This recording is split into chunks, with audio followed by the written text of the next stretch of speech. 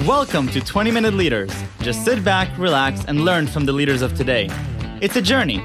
Each one is different, unique, inspiring. Let's get started. This episode is powered by J Ventures, a community-driven VC fund in Silicon Valley, and is sponsored by Hillel Stanford, UpWest, and Hippo Insurance. Welcome to episode 98, and we have Miri Polacek, the CEO of Joy Ventures. Miri is the CEO of Joy Ventures and previously co-founded Israel Brain Technologies, a nonprofit envisioned by late Israeli Shimon Peres that accelerated brain-related innovation and established Israel as the global brain technology hub.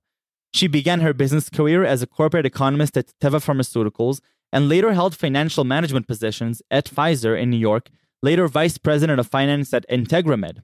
Miri holds a Master's of Arts in Health Economics from Boston University and an MBA from NYU. Miri Polacek, thank you for joining me on this show.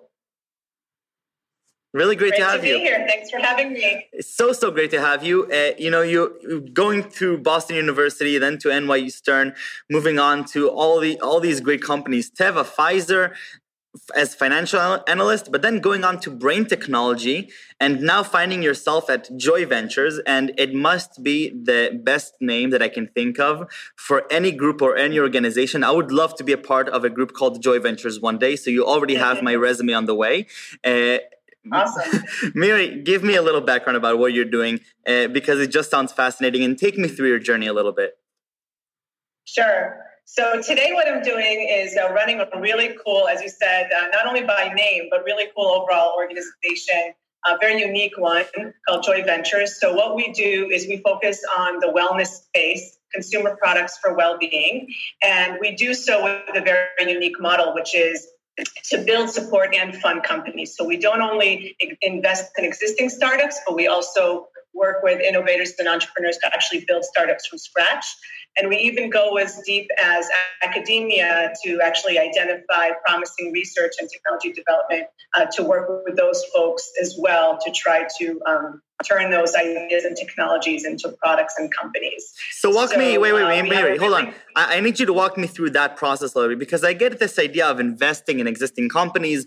Young entrepreneurs come up to you and they say, we have this great idea. We need some support so that we can grow and scale and validate our product. But you're saying you have a different model. It rings a bell to somewhat of what my friends at Team 8 are doing.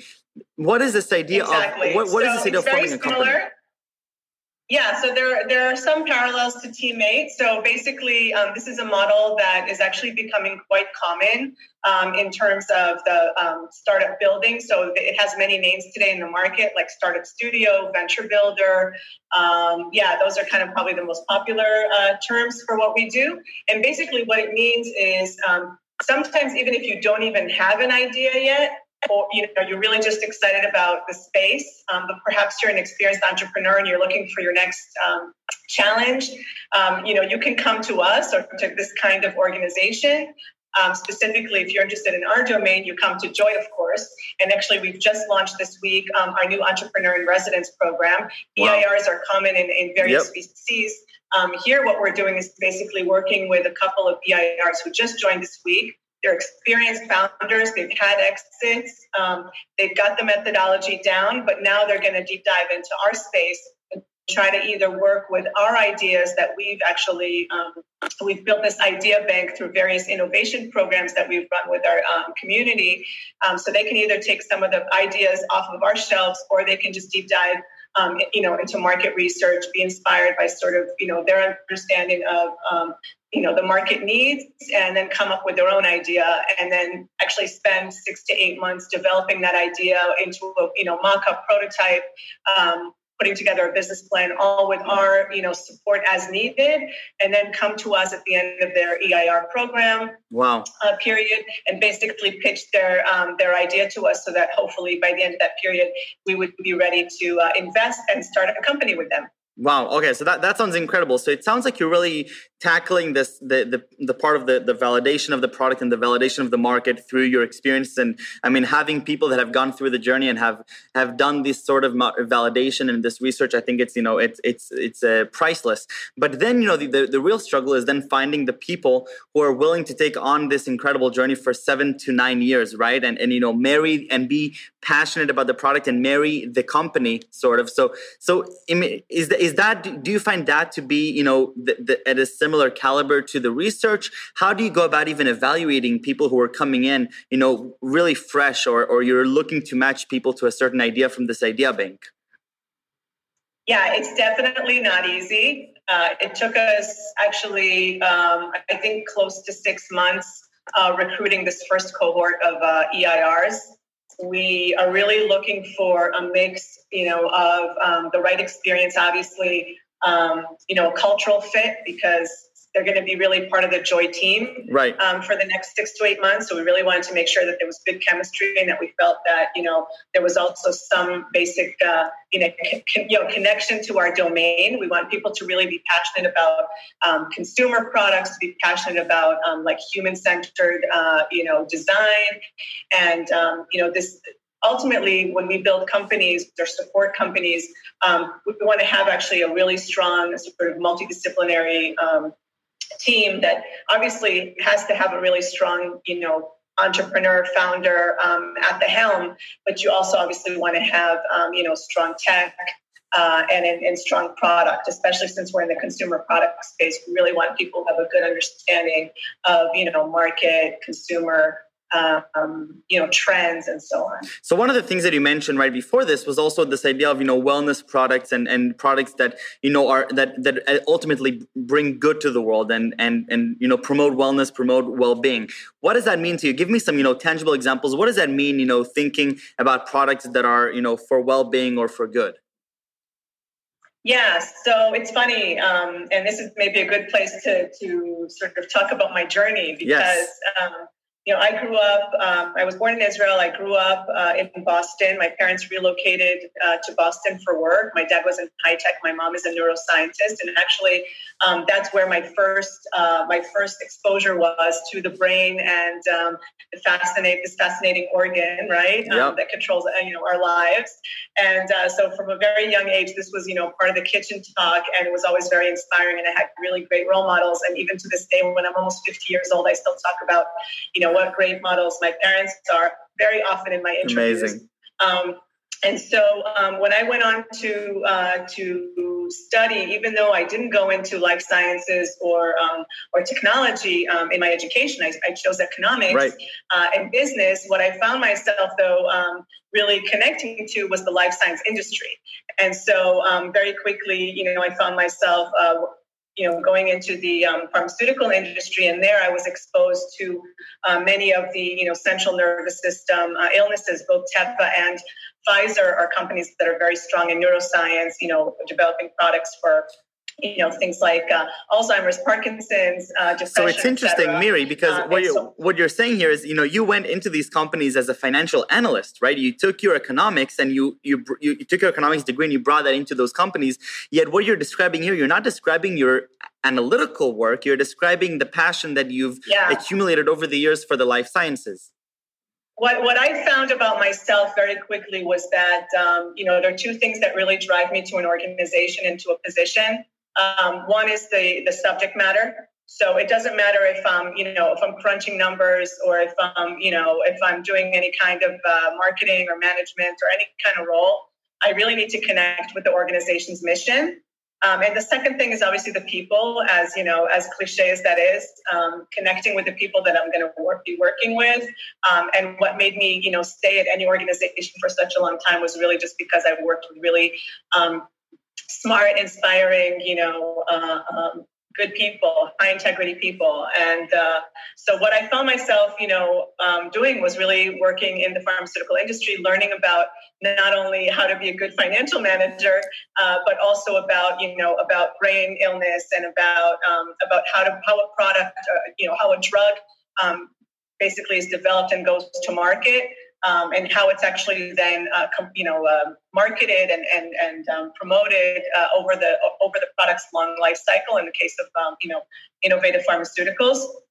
And then I also experienced a short time in the non-pharma healthcare industry. I worked for a physician practice management organization, also a very large publicly traded company, SVP Finance. But then when we moved back to Israel, actually 10 years ago, after living in New York for 12 years with my husband, 3 kids were born there, I found that I really still was very passionate about the life science industry, but that I wanted to really kind of make a shift from big corporate to kind of sensing the sort of the more early stage sort of startup nation environment, which is such a really amazing and unique environment here in Tel Aviv, here in Israel. Very different from the positions that you've held up until now. Very different. SVP at a public company, Pfizer, Teva.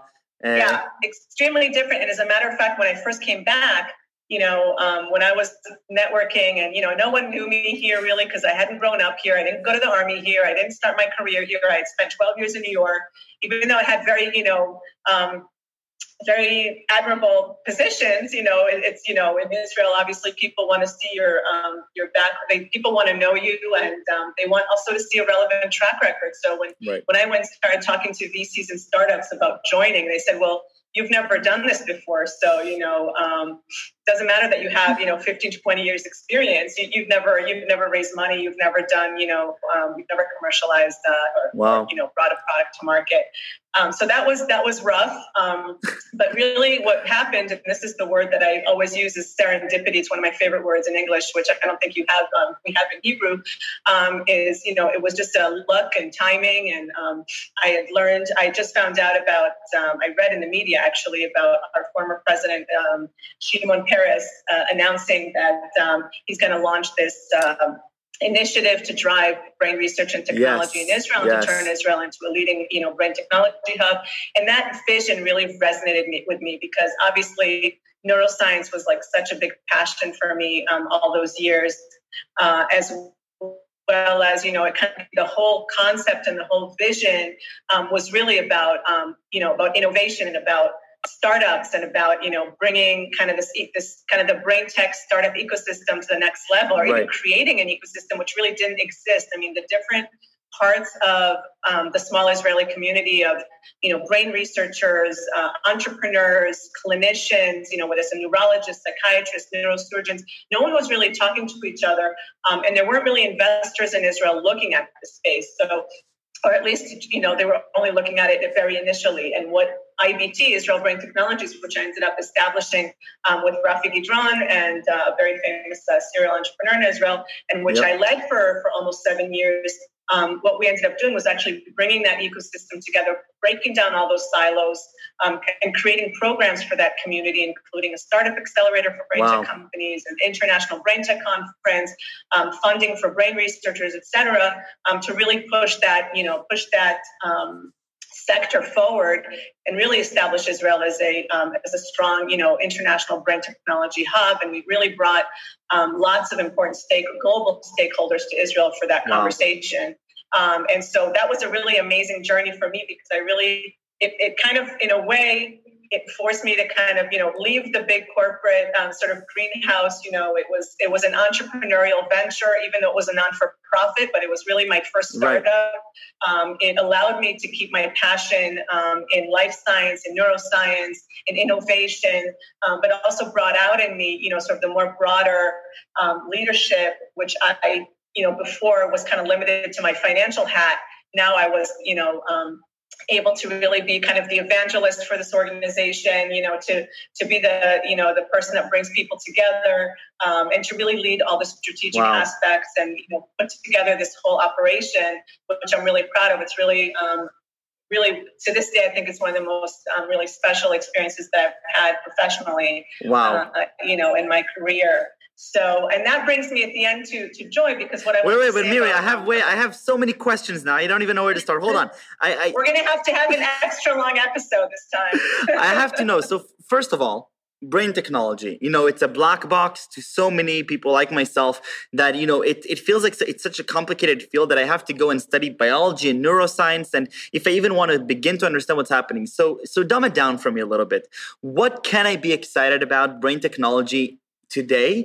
And, if we're extrapolating a little bit further ahead, 5-10 years in the future, what are some of the most exciting advances in your mind as to brain technology and perhaps how it literally can shape, our lives? I'm constantly inspired by Nathan and Trator from Tel Aviv University with Neurosteer. That's about the scope of I know and the work he does with. That's a good place to start. and still I don't understand anything from what he does. That's why. So I need you to dumb it down for me. Talk to me a little bit about where we're headed. So I think brain technology can be defined, defined and interpreted in a variety of ways. Some people think of brain technology as only like the type of technology that directly interacts with your brain, like brain-computer interface, any type of technologies that either measure your brain waves or your brain activity in some way, or actually influence your brain activity, right? Like brain stimulation, whether it's deep brain, invasive stimulation, or non-invasive brain stimulation. So That's just one piece. But the way I like to think of brain technology is really any kind of technology, any kind of innovation that can really measure or affect our brain state or our brain health. So if you think of technology more broadly, I mean, in a way, it can also be pharmaceuticals, right? That can treat brain illness, but it can also be some kind of app, right? That can somehow through the various sensors that we have in our phones or wearables, we can, somehow monitor our stress level, or monitor our anxiety level, our mood, depression level. So, there are startups out there that are now, tracking behavioral or mental well-being, right? Companies that have raised hundreds of millions of dollars, like Mindstrong and others that are helping people who are living with mental illness better manage their illness, helping their caregivers and loved ones, be a part of that, caregiving, and make sure that they, that they get just in time sort of alerts if there's something, wrong going on. So it doesn't always necessarily have to be a cure. It doesn't have to be the ultimate, solution for Parkinson's. But if we're doing anything to improve people's well-being or health, and that kind of brings me to sort of the Joy part of brain tech, which, I mean, we don't only do brain tech at Joy, but we're looking at, if most of the years I was involved in companies or organizations that were focused very much on brain illness and kind of trying to find ways to help people who have various types of brain disorders. What we really focus on at Joy is kind of the other side, which is the majority of people around the world, luckily, although these days during COVID, and I'll talk about that in a minute, it's a different story, but, maybe only 1 in 4, are suffering from, it's still a huge number, from mental illness. And there are other statistics related, obviously, to neurodegenerative disorders. But the majority of people at any given moment are just, are generally healthy from a brain perspective, let's say, or from a well-being perspective. They may have other issues, right? We have a lot of big issues in the world regarding chronic disease and heart and obesity and so on. But most people are just dealing with modern life. And that means, stress, and that means poor sleep, and that means, anxiety, and sometimes just feeling down. And all those things are not, they're not diagnosed conditions. They're not described as, some kind of illness that you necessarily have to go to get a prescription for, to start some kind of medical treatment. But we're learning more and more about ourselves, that they really affect our quality of life. So if, for the last 20 years, people have been really focused on understanding that they need to take care of their bodies through nutrition and physical, and exercise. People are becoming more aware in recent years that, okay, I also have to take care of this part of my body, right? I need to make sure that I'm relaxed, that I'm finding ways to kind of reduce stress and find ways to just improve my daily life. because the stress isn't going anywhere in most cases. I mean, most people can't control, what job. Some people have a choice, but a lot of people are going to be in high stress jobs. They're going to have not only stress at home, at work, they're going to have stress at home, right? The young generation is balancing. I mean, the highest, level of stress today is experienced by the young generations who are balancing work and life, and they're working very intensively. But the good news is that young generation is actually much more aware.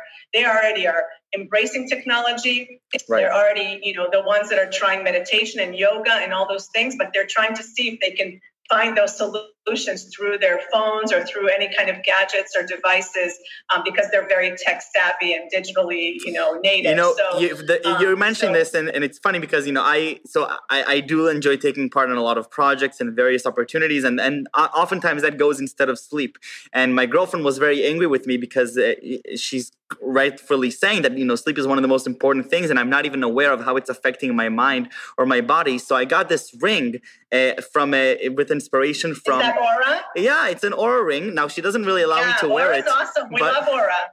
We love Aura. I've been wearing it for about 2 weeks. We had one in the office, but someone lost it. So now we have to order a new one. So now, we were fighting over it. Everyone was using it. Yeah. Amazing. But now, I have to, every morning I wake up, I look at my phone and I realize that, okay, it's not that I got 6 hours of sleep, but it's how much quality sleep did I get. And, I resonate so much with so much with the things that you're saying about, brain technology. And what I had an interesting episode with a friend, Dan Saider from Palo Alto, and he has bipolar disorder. He wrote extensively about it in various tech magazines, and he's working on a startup where he's trying to help people combat bipolar disorder by using the webcam of the computer to observe their facial expressions when they're working, not on Zoom when we're all smiling and happy, but in the mundane day-to-day life, to give feedback. And one thing that I've realized, over the past few months here is that there's just not enough people that are working on these things, not on the illness side of it, and not on the wellness side of it, which is why I think what you're doing at Joy Ventures is really, really awesome. I totally agree. I'm glad you've realized that, because I think there's such a huge ocean of opportunity to innovate, both for people who have more serious suffering. I also have a brother who suffers from mental illness. That's another reason why, it's also close to my heart. And that field, of kind of mental illness, desperately needs innovation. And I think, all of the, artificial intelligence and brain-inspired computing and, all this great talent also that's out there. Part of my mission has been in the last 10 years, whether at Israel Brain Technologies or at Joy, is to try to get people who come out with these, fabulous degrees from very prestigious institutes. Yeah, so I really would love, more and more people to discover this world of, brain health, brain tech innovation. What does it take? What does it take for more entrepreneurs to get excited about it? Because I feel, and coming in now from both 8200 and Stanford, I'm getting a sense of, I understand why it's difficult for a lot of people to start, and I think it stems from this perception that while I may be excited about engineering and data science, going into the field of neuroscience, I feel like I need to get a PhD in this in order to just begin to understand what's happening.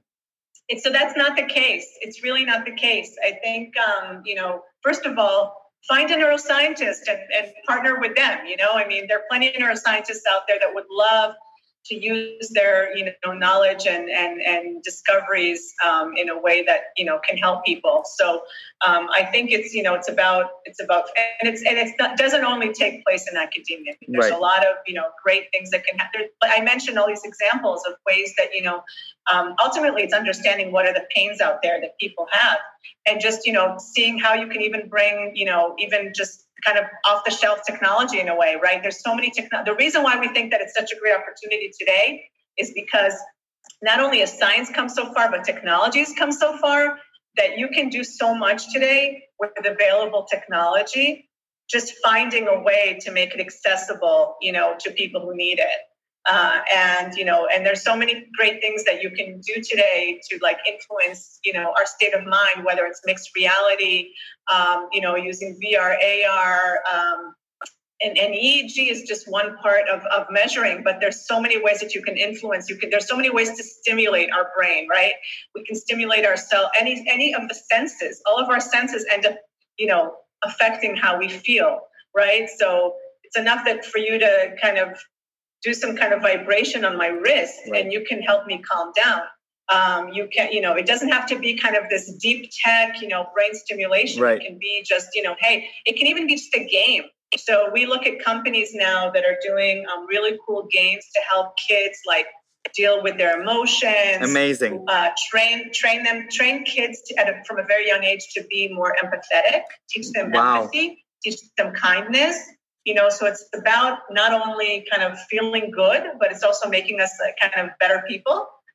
Incredible. And I think as long as, you're the kind of person that wants to also, do something good, and you're really passionate about technology, there's no reason why you can't mix both of those up. And it doesn't mean that doing good doesn't make money. There's huge markets for all of these types of applications, and it's only growing. If you take maybe my last comment will just be that, these days with the global pandemic, it's just unbelievable the impact that it's had on people's emotional well-being and general well-being. I mean, I think there are a lot of people that until now didn't realize or didn't kind of say, oh yeah, I'm also stressed. They kind of always see people around them and, oh, it's not my problem. Right. But now there isn't, I think, one person on the planet that hasn't experienced, sort of the stress and anxiety and depression associated with this whole,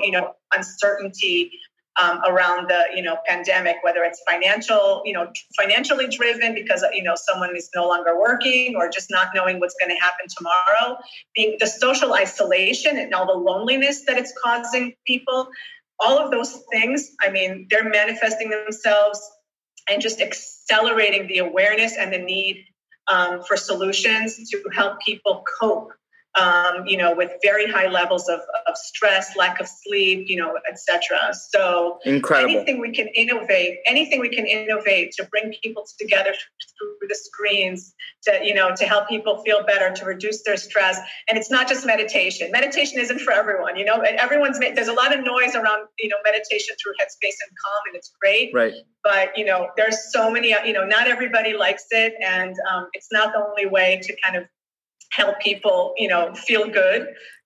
So we're really putting the call out there for really smart, passionate, techs and entrepreneurs to think about how can technology serve, humanity's, quest for well-being? What kind of products can we develop for consumers? Not people who are, of course, it's important to treat people with brain illness. But at the same time, there's so much opportunity to look at consumers, the day-to-day, if it's our grandmothers, if it's our children, if it's our brothers and sisters, just help them find ways to feel good, to connect with each other, and to create healthy habits. I love it. So Miri, before we leave, 2 notes. One, if people have this passion for wellness and I love what you said, going about solving the human quest for wellness and well-being, and not just about illnesses, but I'm looking at my own grandparents and how there's so little solutions that connect the younger generation to the older generation. It's unbelievable that I'm watching I'm like, as a part of J Ventures, I get to watch, hundreds of different startups come in yearly. So few of them are dealing with these issues that are so prevalent, and they're just growing. I mean, the gap is just increasing every day that goes by. So definitely they should reach out to Joy Ventures, I guess. And I think that you're a perfect address to give them advice and to talk them through their ideas and where we're headed. And the second thing, the last thing that I always love to do is I'm going to put you on the spot one time during this interview, and I need 3 words that you would use to describe yourself, or that anybody on your team would use to describe yourself, or Rafi, or any of the entrepreneurs that you're helping. So if it's describing me, I think, optimism is a really big part of who I am. I really believe in the ability to I really see things in the with that full, the half full cup. I love it. I think that when you when you work at Joy Ventures, you kind of bring optimism to the table already, just with a name. Yeah, but it really is who I am. It's not just, on paper. And for me, also another big piece is kind of connecting. So I really love bringing people together.